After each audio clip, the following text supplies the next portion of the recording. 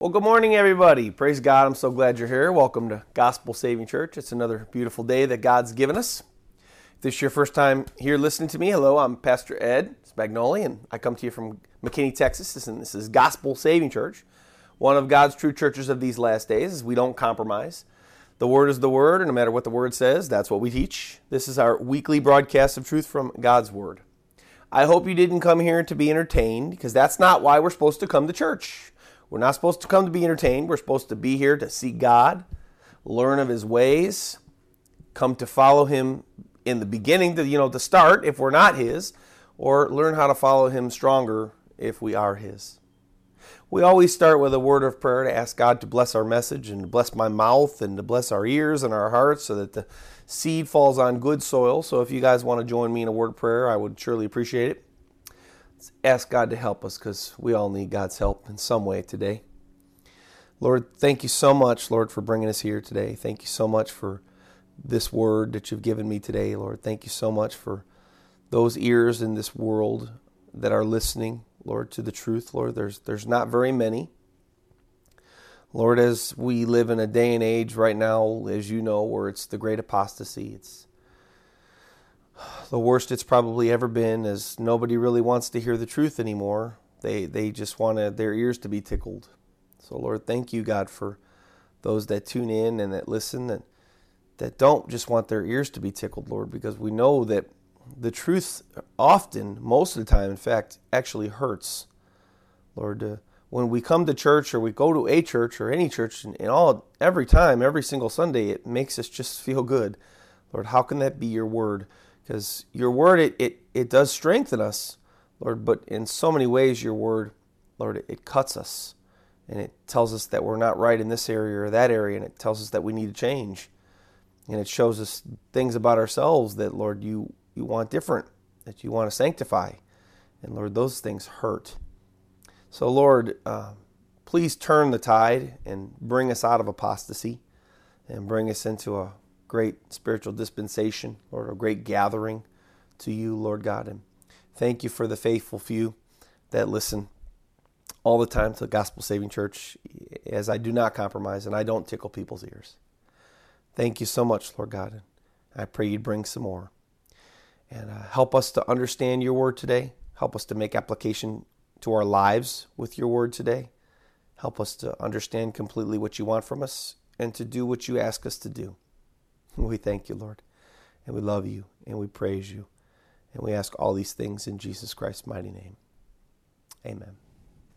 Today we're going to be in Acts chapter 19, verses 11 through 20. I'll give you a moment to open up your Bibles and get there before we start our study. Again, that's Acts chapter 19, verses 11 through 20. The title of our message today, The Pretenders of the Faith. Again, that title, The Pretenders of the Faith. So we're going to read Acts 19, 11 through 20, and we're going to study that scripture. If you're going to read along, that'd be great. If not, then you can just listen, that'd be fine. The Bible says this. I should say Luke records this of another account of Paul. Acts 19, verse 11. Now God worked unusual miracles by the hands of Paul, so that even handkerchiefs or aprons were brought from his body to the sick, and the diseases left them, and the evil spirits went out of them. Wow. Then some of the itinerant Jewish exorcists took it upon themselves to call in the name of the Lord Jesus over those who had evil spirits, saying, We exorcise you by the Jesus whom Paul preaches. Also there were 7 sons of Sceva, a Jewish chief priest, who did so. And the evil spirit answered and said, Jesus I know, and Paul I know, but who are you? Then the man in whom the evil spirit was leaped on them, overpowered them, and prevailed against them, so that they fled out of that house naked and wounded. This became known both to all the Jews and Greeks dwelling in Ephesus, and fear fell on them all. And the name of the Lord Jesus was magnified. And many who had believed came confessing and telling their deeds. Also many of those who had practiced magic brought their books together and burned them in the sight of all. And they counted up the value of them, and it totaled 50,000 pieces of silver. So the word of the Lord grew mightily and prevailed. We left off last week, remember, with Paul in that synagogue in Ephesus. And he was preaching there, and he was talking to the Jews and the Jewish converts that were there, the Gentile Jewish converts that were there. But because of some evil-hearted Jewish people that were there, some evil-hearted Jews that were there, they spoke evil of the way, and Paul said, you know what, I'm done. They spoke evil of the way, which was Jesus Christ's religion that he set up on earth before he ascended, which means they also spoke evil of Jesus Christ, who was the way, the truth, and the life. God then, after he told Paul, or Paul decided that in his Holy Spirit he should get out of that synagogue, God told Paul to go because he opened up a door in what they called the School of Tyrannus, which was a Greek Gentile school where, the Greeks gathered together to learn things, and God opened up a door, what an opportunity door, right? That Paul got in either an invitation or he walked up and he said, hey, I'm going to preach here, and the Holy Spirit had made a way, and they said, well, come on in, let's hear about your Jesus. And he did it, as we know the scripture says, for 2 full years. Wow. Today we open up our section of scripture with Paul and his crew still in Ephesus, and Luke writing to us of some amazing miracles that God did through Paul during that 2-year time he would have been there in that school of Tyrannus. Look at verses 11 and 12 again of Acts 19. Look at those miracles that God was doing through Paul. Now, God worked unusual miracles, and the reason they were unusual is because, you see, never before in the Bible had miracles like this been done. They haven't been done before, and they only by Paul now, and after Paul, these kind of miracles that God was doing with Paul here were not done. So God worked unusual miracles by the hands of Paul, so that even handkerchiefs or aprons were brought from his body to the sick, and the diseases left them, which means that just something was brought from Paul, and the sickness left the person, and the evil spirits went out from them. So those that were demon-possessed were freed from their demons, all from getting a handkerchief or an apron from Paul. All I can really say of the miracles that God was doing with Paul here is, wow. I mean, they were some amazing, awesome miracles. I mean, think of what Luke just wrote. Luke just told us there that by God's power through Paul, because everything comes from God. If you do things for God, it comes from God. That power comes from the Holy Spirit, from God. It was so strong that handkerchiefs, aprons, so think it said handkerchiefs or aprons, so think pieces of fabric. That's kind of how I visualized. I don't see Paul wearing an apron. I don't see him as a chef. But I see a piece of fabric, pieces of fabric that he touched, or blankets that he may have used for himself. So they were brought from him his body or his hand, to the sick and the demon-possessed. And these garments, I'll just call them garments, or piece of fabric, had such an anointing on them, just from being with Paul and touching his body, that the sick were healed and the demons were cast out, those that received them. Wow, is again all I can say. How would this have happened? Well, Paul, being busy in the school of Tyrannus, of course, one of his disciples, one of his followers, as he had little understudies, little disciples of his that he was training in the ways of Jesus Christ, and they were going out through the land, I'm sure, and preaching the gospel. And as they would come across somebody demon-possessed or sick, they might have gone back to Paul and said, hey, Paul, there's this person or there's that person, And Paul would say, well, okay, I prayed over this piece of cloth here, go take it to them, and then, when they get it, hey, everything will be better. They'll be healed. And he had such faith, being led by the Holy Spirit, that he actually sent them with this piece of cloth to take it to the ill or demon-possessed person, that when it came to them, by someone else's hand, no, yet Paul not even being present, they were either healed of their illness or sickness, or the demon that was possessing them was cast out. That's why I say, wow. The only other miracles, disciple level, apostle level, we'll call it, like, Paul's peer levels of Peter, James, John, Barnabas, so on and so forth. The only other miracles, disciple, apostle level that compared with what God does through Paul here in Acts 19 is what happened with Peter in Acts 5. Remember, we got Peter, God was moving in mighty ways to move and work in the church, and he was gathering many people to himself. And in Acts 5, we have Peter, as he's walking through the streets, his shadow was falling on people, and the people that were having his shadow, just his shadow, they were being healed. But the huge difference here, why I put Paul's miracle, the miracles that God was doing through Paul here, even above what Peter did here, is Peter had to be present at the time to do those miracles. See, to me, God's miracles through Paul here in Acts 19 are above those that Peter did and really more similar to Jesus Christ. Remember, somebody that had a sick daughter or a demon-possessed son or a daughter would just come to Jesus and say, Jesus, my daughter is ill, or my son, he's possessed, and every time, the demon seizes him many times and throws him into the fire or throws him into the water to try to kill him, and, can you do something? And Jesus would say, wherever they were, it didn't matter. He wasn't present with them. He would say, go in peace, your son or your daughter has been made well. And then that person would go back and they would find out from the same hour which had happened that, wow, the person, their child or their loved one or their servant that was sick or demon-possessed was healed from the moment. And they knew it was from the moment that Jesus just spoke a word. Wow.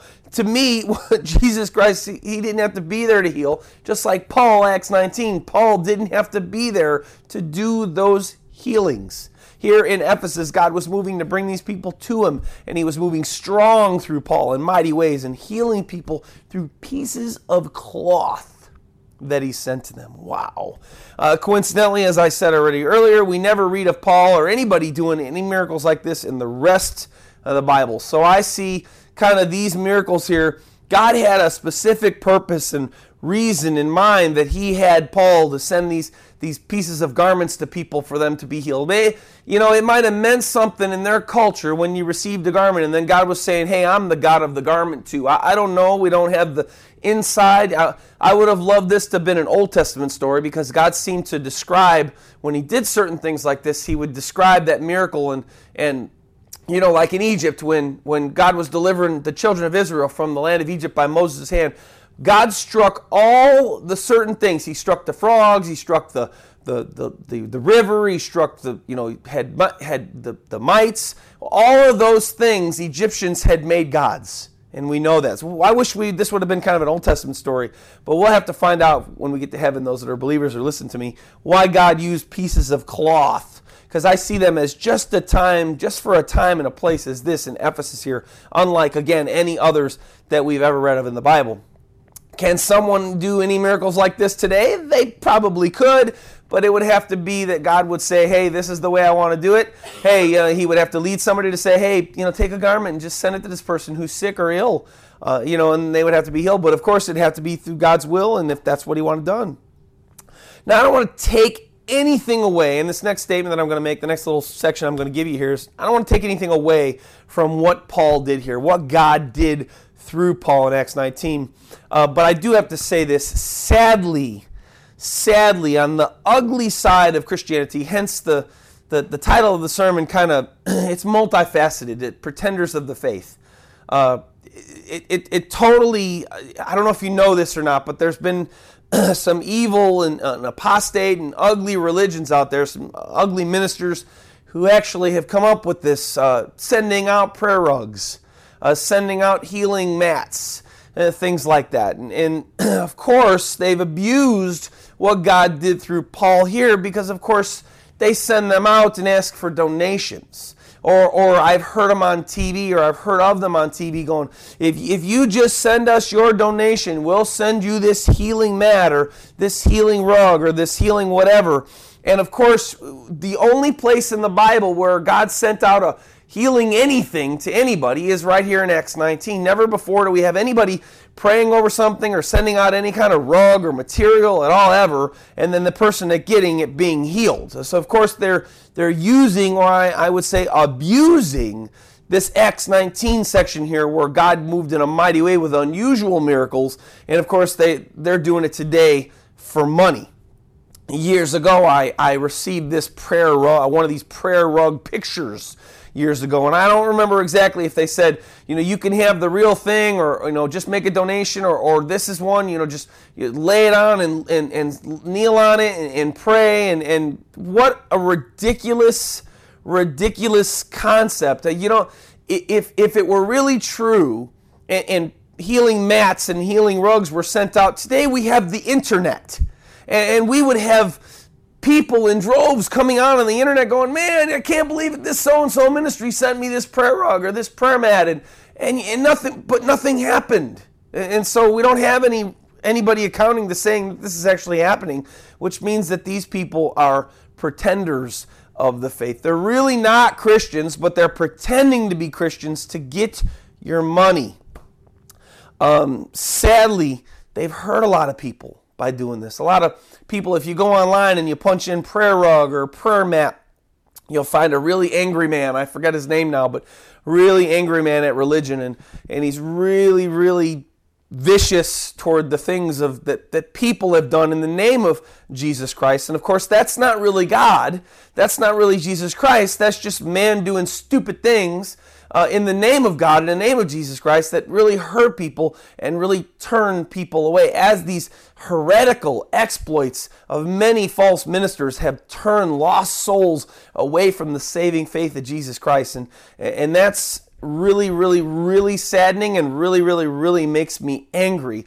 And I don't today, or will not in the future, ever feel sorry for them on Judgment Day. And not even one bit, whether they were to die today or whether the end comes and Christ comes back, their condemnation will be just. Jesus said, if you remember correctly, and I'm going to use the scripture multilaterally or bilaterally, Jesus said, if anyone does something to cause one of these little ones to stumble, and the context of that situation was he was speaking about a young believer in him, a young new convert in him. If anyone caused them to stumble, he said it'd be better if a millstone were put around his neck and he was cast into the sea. Well, what do you get a picture of when that happens?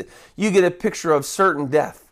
Somebody's plunging to the sea, the bottom of the sea, and the millstone's going to sink them, and they're going to drown, and they're going to die. So we're not talking about his little ones being made to stumble here, which I'm sure that has happened because that offended me when that happened to me. But as far as even the lost are concerned, those that drive the lost away from the saving knowledge of Jesus Christ, I don't see that making God very happy either. For Jesus said, I came to seek not that which was all right, but for that which was lost. And so we know that he came to seek and save the lost, and we know that he came to save sinners. And anybody that's even driving sinners away from the cross, again, their condemnation will be just. Anyone that uses God's word just for profit, or even tries to do so, is going to have a rude awakening when they meet Jesus Christ face to face. They will not like his response to what they've done. Speaking and on that topic, as I told you, that's kind of the multi-level tier idea of our Pretenders of the Faith title.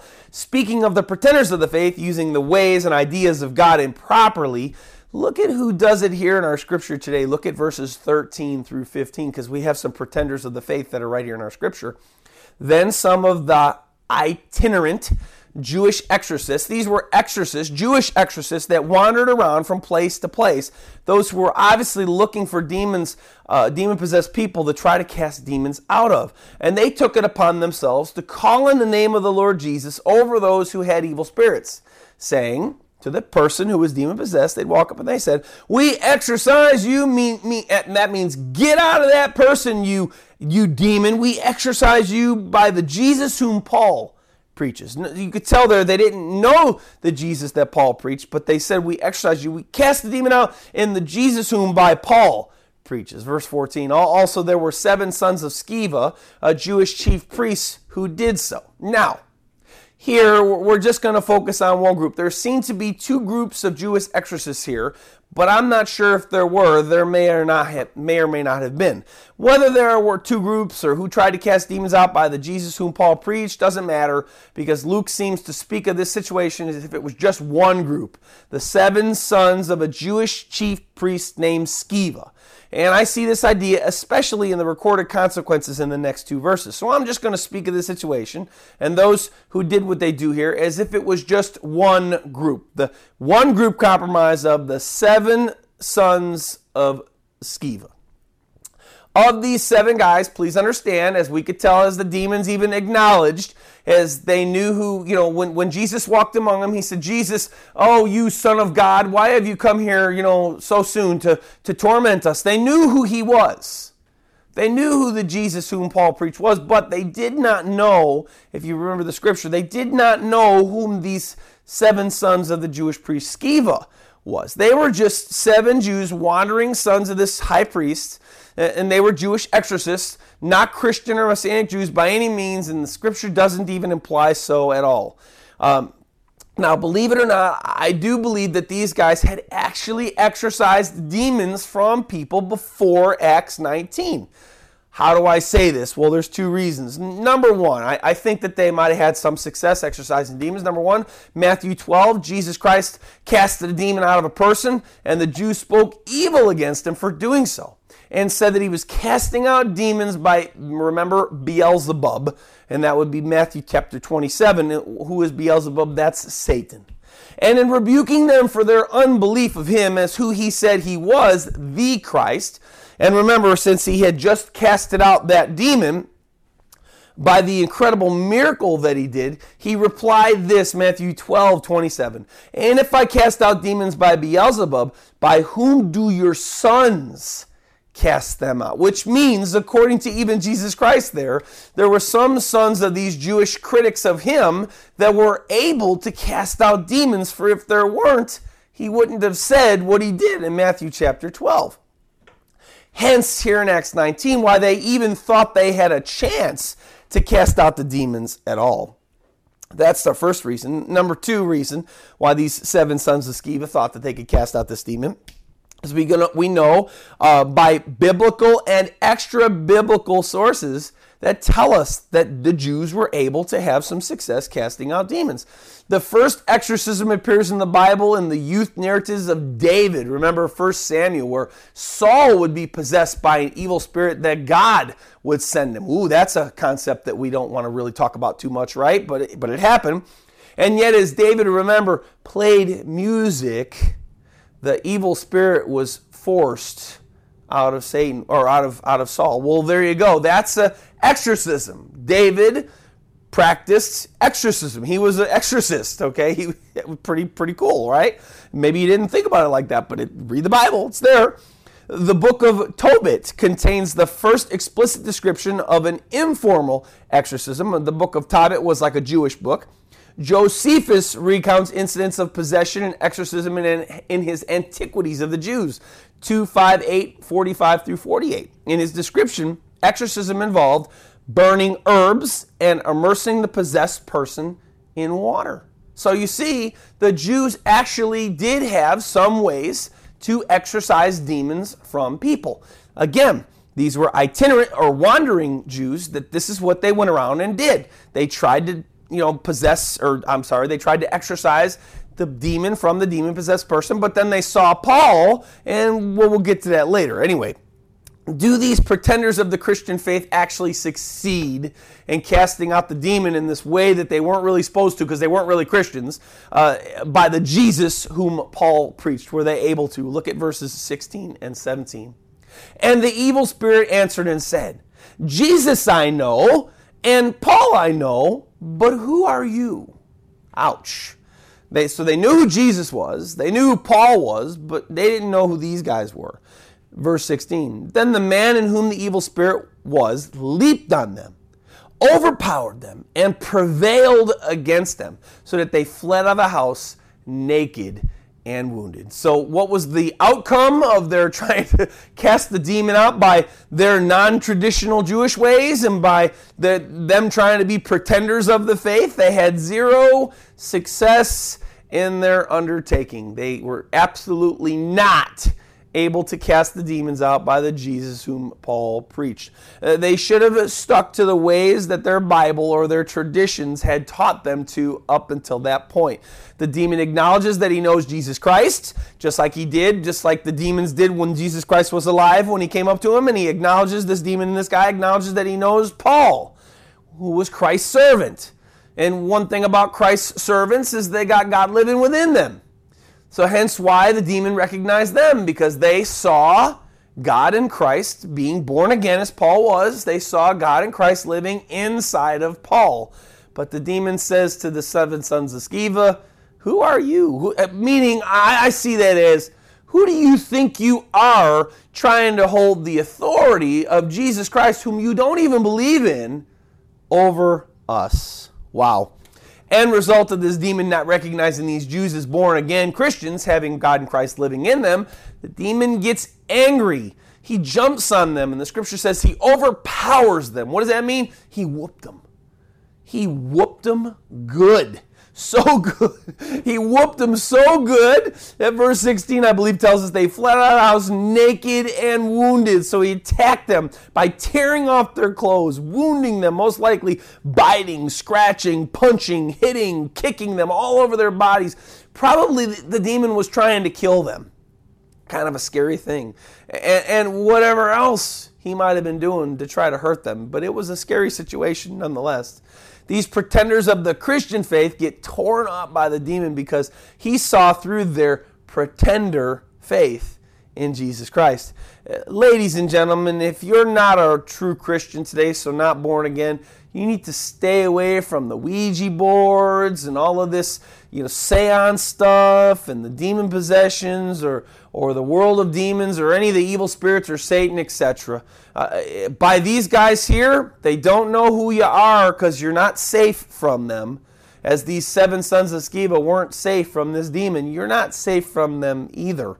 And the main and huge problem with what they do here, these 7 sons of Sceva, why they face the consequences that they do, is that they're not born again Christians. They don't have the Holy Spirit. They don't have God's protection on them. They're Jews who don't believe in Jesus as the Christ, the only Savior of the world, their promised Messiah that they rejected, and they were still under the Mosaic or the old covenant law of Moses. And so the Bible says that they're lost and dead in their sins. Hence the title and why I keep calling them the pretenders of the faith. They attempted to exorcise this demon by the name of Jesus whom Paul preached with, but they were not Christ's friends.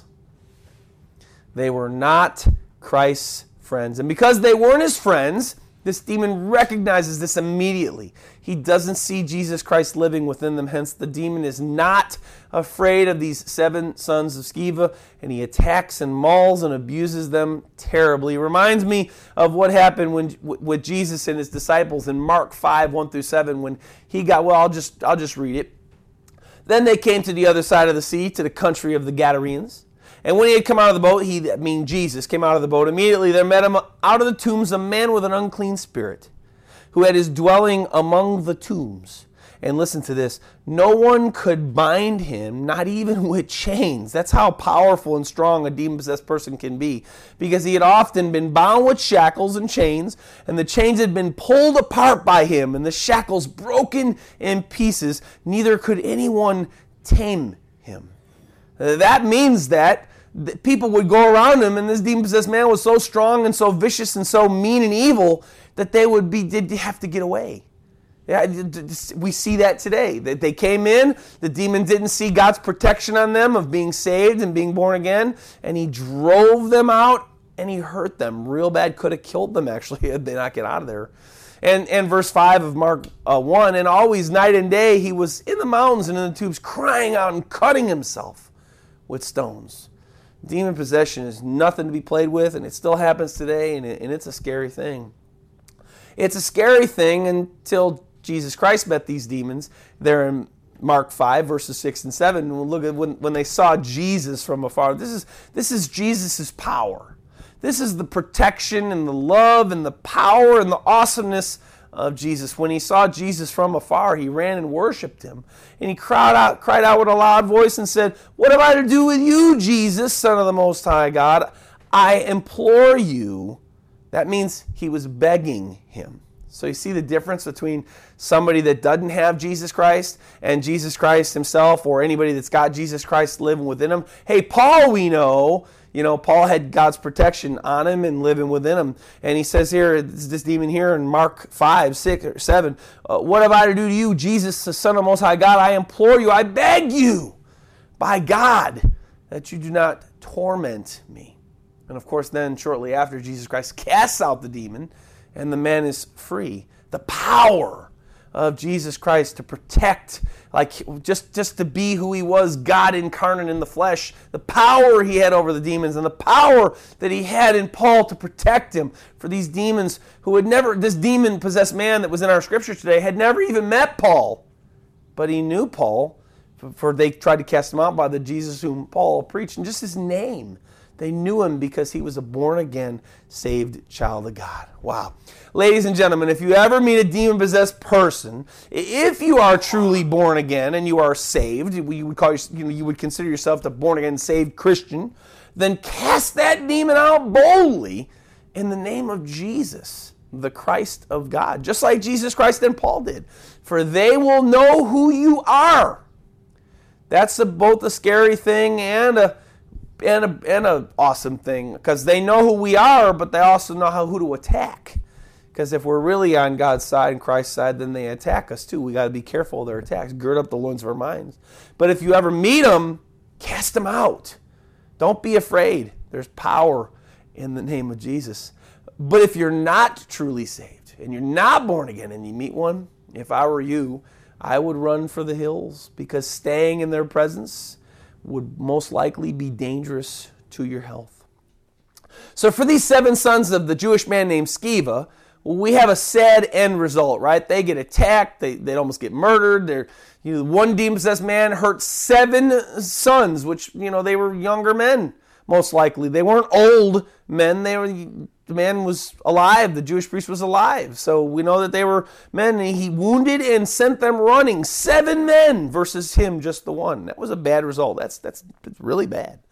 But for God's kingdom, we have a pretty awesome end result. Look at our last verses 17 through 20. This became known both to all Jews and Greeks dwelling in Ephesus, and fear fell on them all. That would be the fear of the Lord, and that would be what Solomon writes about in Proverbs 9:10.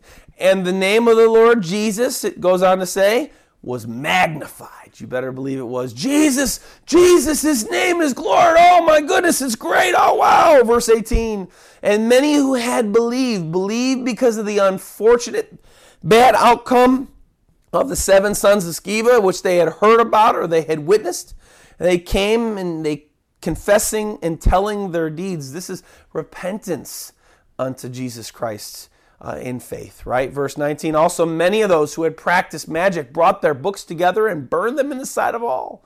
More repentance, as their repentance has fruit, right? That's how you know true repentance. The true repentance of a true child of God will be that as they live, once they find out something that they're doing is wrong, they'll either stop, or true repentance unto true salvation, when somebody does get saved, then their life changes dramatically, as these here people here, and many of them who had practiced magic brought their books together, burned them inside of them all. This is a turning to Jesus Christ with their heart first, and of course it follows with actions, and that action, what did that action produce? And they counted up the value of them all the books that they had burned, of all their evil, satanic, evil witchcraft that they were into, total 50,000 pieces of silver. Now, just going on a price of silver website today, price of silver could have meant either a drachma or a shekel back then. If these 50,000 pieces of silver were drachmas, the cost of today of these books would have been about $112,000. That's a lot of money. That's a lot of repentance. Repentance, it's like if you really love something, if you really love to go out to eat, what do? You go out to a nice place that costs you a lot. If I don't really like this meal, then you go to the one place where you can get the dollar menu, right? You go to eat cheap, right? These people were showing repentance by the boatload here. If it was a shekel, if the books were worth 50,000 pieces of a shekel silver, it would have been about $287,000 today. I say, wow, either way, that's some big repentance. True repentance leads first to the heart change and then to the ways of the person. And these people were getting saved. Verse 20, so the word of the Lord grew mightily and prevailed. You bet your bottom dollar that it did. Almost every time scripturally that we see God doing mighty miracles and exorcising demons from people, we see the lost respond with repentance unto Christ because of the sheer power of Jesus Christ and the ease of the mighty works. When exorcisms were done outside of Jesus Christ, because again, just like I talked about earlier, there were exorcisms done in the Jewish faith, done outside of Jesus Christ, and even before he was alive in the flesh, they were labored and time intensive. When Jesus Christ did them, and most of the time his disciples, his true apostles did them, they were immediately cast out. There wasn't we cast you out in the name of Jesus. Oh yeah, that's funny, I'm not going to do that. They were immediately cast out, and they did so because they were forced to, because of the power of Jesus Christ and the power of his name for his friends and his disciples, or friends or disciples, when they used it over an illness or over a demon-possessed person. People today underestimate the power of Jesus Christ and the power of his name that is available to his friends. They underestimate the power of his name and who he was over evil situations, over demons, over their problems, or whatever issues that they may be having in their lives. They underestimate the power of the name of Jesus Christ. He and his name are powerful. So powerful, Paul writes this, Philippians 2, 9 through 11. Therefore God also has highly exalted and given him, Jesus Christ, the name which is above every name. So any name that you can name, I don't care what name it would be, God gave him a name and he exalted it above every name. That at the name of Jesus Christ, every knee should bow, of those in heaven and of those on earth and of those under the earth, and that every tongue should confess that Jesus Christ is Lord, to the glory of God the Father. Still the most powerful name today, by the way. His name will be the most powerful name until Judgment Day, and his name will be the most powerful name all the way through eternity. Praise God. The pretenders of the Christian faith, or the pretenders of the faith, as I shortened it for our sermon title today, the 7 sons of a Jewish chief priest named Sceva. They saw the sheer absolute power of the name of the Jesus Christ that Paul preached over sickness, over illness, over disease, and over those that were demon-possessed, that were possessing people. And they saw the ease of that using Jesus Christ's name over all of these things. And they thought that they could use Jesus Christ's name, the name above all names, to cast the demon out of a possessed man easily, right? Their ways took a long time. They thought, we'll just take a shortcut. We'll use the name of Jesus Christ and we'll cast those demons out. That'll be easy. And they thought, we know how dangerous it could be. Because, demons, they had seen what demons had done to people or almost done to people. And they knew how harmful they were. So they thought, we'll be safe if we use the name of Jesus Christ over these evil spirits. But guess what? They were wrong. They were wrong. These pretenders of the faith missed one huge fact. The demons were not afraid, nor had they to obey the name of Jesus that came from the mouth of those who were not his friends. They didn't have to obey the name of Jesus by those that were not truly saved or born again. The demon basically laughed at these pretenders of the Christian faith and attacked them brutally, probably nearly killing them had they not gone out of the house. And he sent them away naked and wounded. Ouch.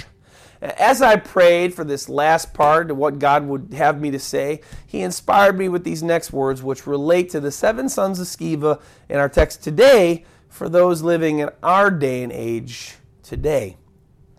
Today, we're literally in a time period and age, worldwide, I might add, worldwide, as we see the effects of the apostate spirit that's in our world today. We see it affecting every nation all over the world, and it's affected Christianity globally all over the world. We see we're in a time period today of a prophecy that Jesus Christ gave in Matthew chapter 7. Jesus said this in Matthew 7:21, and I'll explain it just as I go. It's really simple. Maybe you've never thought of it before, but it's really simple, but it's really powerful, and it's kind of really scary. I've had people tell me when I gave them the scripture that they said to me, literally people said to me, that scares me. And it should, and here's why. Jesus said this, "Not everyone who says to me, 'Lord, Lord,' shall enter the kingdom of heaven, but he who does the will of my Father in heaven." Take that first part. Not everyone who says to me, "Lord, Lord," shall enter the kingdom of heaven. That tells us this is the judgment day. This is the judgment seat of Christ. Not everyone who says to me, "Lord, Lord," in that day, is what he says. In that day, not everyone who says to me, "Lord, Lord," shall enter the kingdom of heaven. This is speaking about when we come before Christ after we die. And he just said that not everyone that comes that has called him Lord, Lord, both then and in their lives now, not everyone who says to me, "Lord, Lord," is getting into heaven. Well, why that scares people? Here's why. Who calls Jesus Lord? Well, Muslims don't call Jesus Lord. He's Isa, a prophet to them. He's less than a man in the Muslim religion. So we know that's not the Jesus Christ of the Bible, because Jesus Christ, we just read that God gave him a name above all names, right? So it can't be Isa of Islam, because Isa's name in Islam is below Muhammad, right? So they don't call him Lord. He's a prophet, just a man of God that lived and spoke the way of how to get to Allah, but he wasn't even the last prophet. He was just one of the guys that came and kind of guiding people that way. That's not the Jesus Christ of the Bible. The only people that call Jesus Christ Lord are those that either are truly his or those that think that they're his. As Jesus just said, not everyone who says to me, "Lord, Lord," shall enter the kingdom of heaven. That means that they were deceived. That means that they thought they were something that they were not, but that they claimed to be.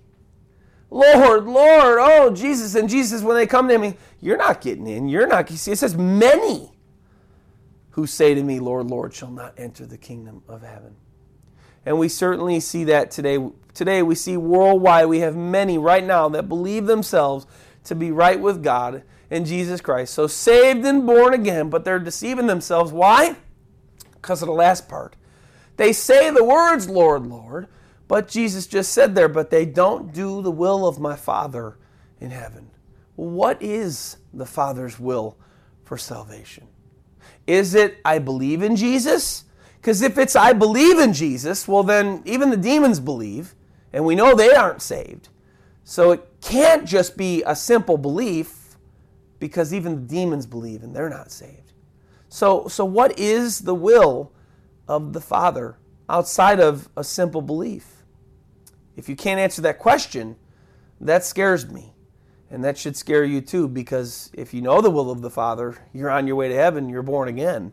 But if you don't know the will of the Father in heaven, unto salvation now. I'm not talking about the will of the Father for a Christian, somebody that's already saved, right? Those wills are that we're going to be doing his works, we're going to be praying, we're going to be doing those things. We're going to be evangelizing, we're going to be, going to church, we're going to be doing lots of amazing things. We're going to be sharing the word with people, we're going to be reading the word, we're going to be praying. Right? Those are things that Christians do, those that are already saved do. Those are the wills of the Father for those that are already saved.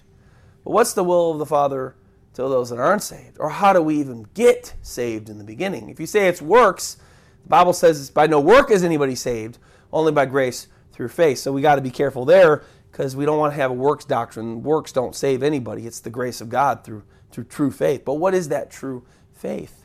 As I said, many today worldwide, right now, believe themselves to be right with God. They're fulfilling that prophecy, Matthew chapter 7, verse 21.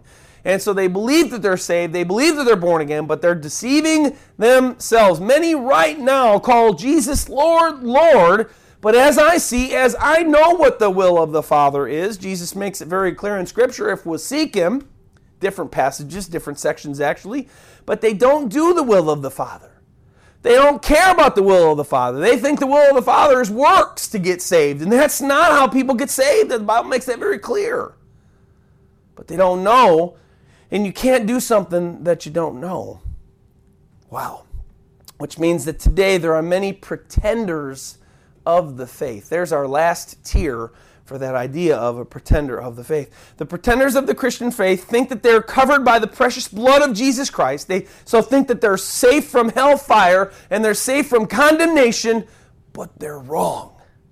They're wrong just like the 7 sons of Sceva were wrong when they thought that the name of Jesus Christ was going to protect them from the demon-possessed man, but it didn't.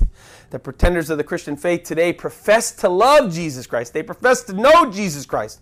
But here's the will of the Father that we see very clearly.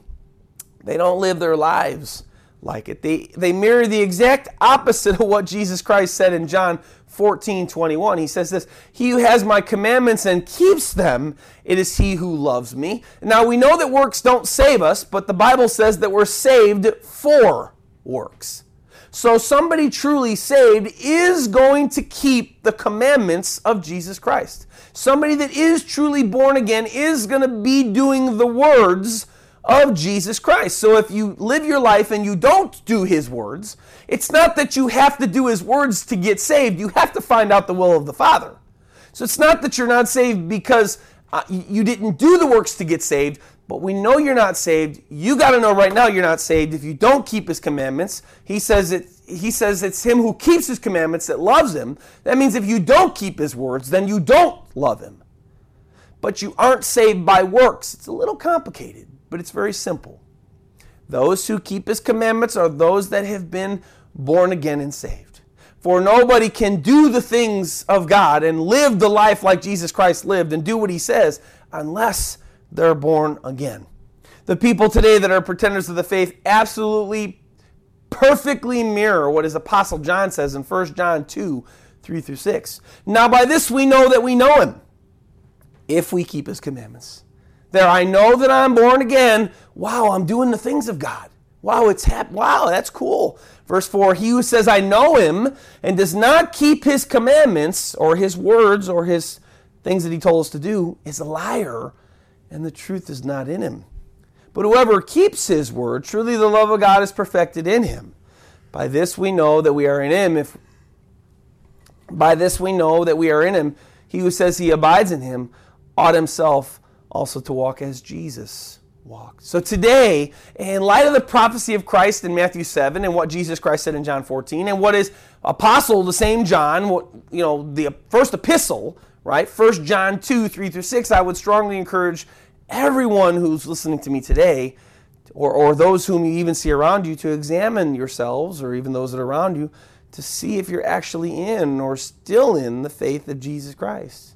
If you would consider yourself a Christian, so saved and born again. Please, please, please, please, people, examine your lives up against the biblical life of Jesus Christ and how he lived. How did he live? He lived in holiness. He lived in godliness. He followed God's ways. He followed God's moral laws. He loved people. He showed his love for God by his actions. Do you strive to obey Jesus Christ's words today? All of them. Do you strive to? These are indications of whether you're truly saved or whether you're not truly saved. Again, you're not going to get saved by starting to do these things, but you have to find the will of the Father, Matthew 7:21. But these are indications as to, you could see for yourself, you can judge your own self and say, is this really me? Do you strive to obey Jesus Christ's words? Do you love Jesus Christ and seek his face and spend time with him in his word daily, as he did with God? Remember, he would go off on the mountain and talk to God and seek out God's heart. And do you get on your knees in prayer, as we saw Jesus on his knees in prayer? Do you strive to abstain from sinfulness? And do you strive to live in holiness? And where do we find holiness? We find holiness in the Bible. We find holiness as God's ways. But do you live in those holy ways? Do you strive to live a life of love towards others, forgiving them of their wrongs towards you? Do you strive to not use profanity or watch profanity or hear profanity? Because that's not godly. That's not holiness. Profanity is not holiness. Who are you? Do these things show you I am in Christ, I've been born again because, wow, I do these things? Or are you trying to making an attempt to do these things in hopes that God would save you. No work will save you. But if you're saved, these things will be evident in your life. And if they're not, what you need to do is you need to seek God's face and the Word of God and Jesus Christ's words in the New Testament. And you need to ask Him, Jesus, what is the will of the Father? How do I come to be born again? That very question right there, please again, listen.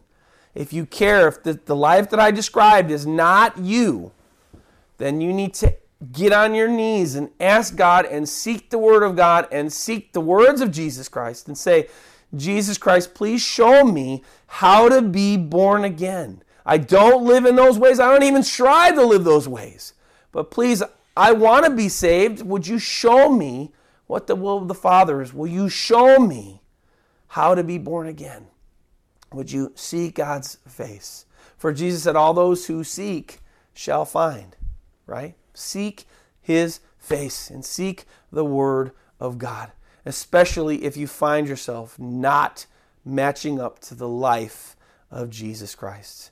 And when He shows you, when you seek His face and He shows you, repent. Repent and do what He says. That's what He said. Repent and do what He says.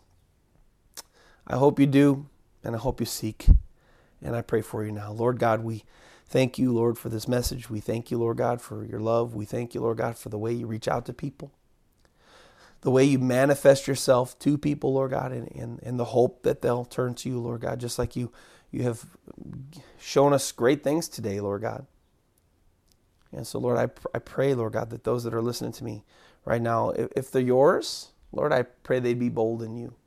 And I pray, dear God, that they would love you more now than ever before, and that they would strive to live a life worthy of the calling of which you have called them with, Lord, with their works, with their actions, with their very words, with every single thought in their minds, Lord. As we know your word says that even those that are saved will strive to obtain in their minds that we think of the high things, we think of the holy things, we think of the godly things, and not even on this earth.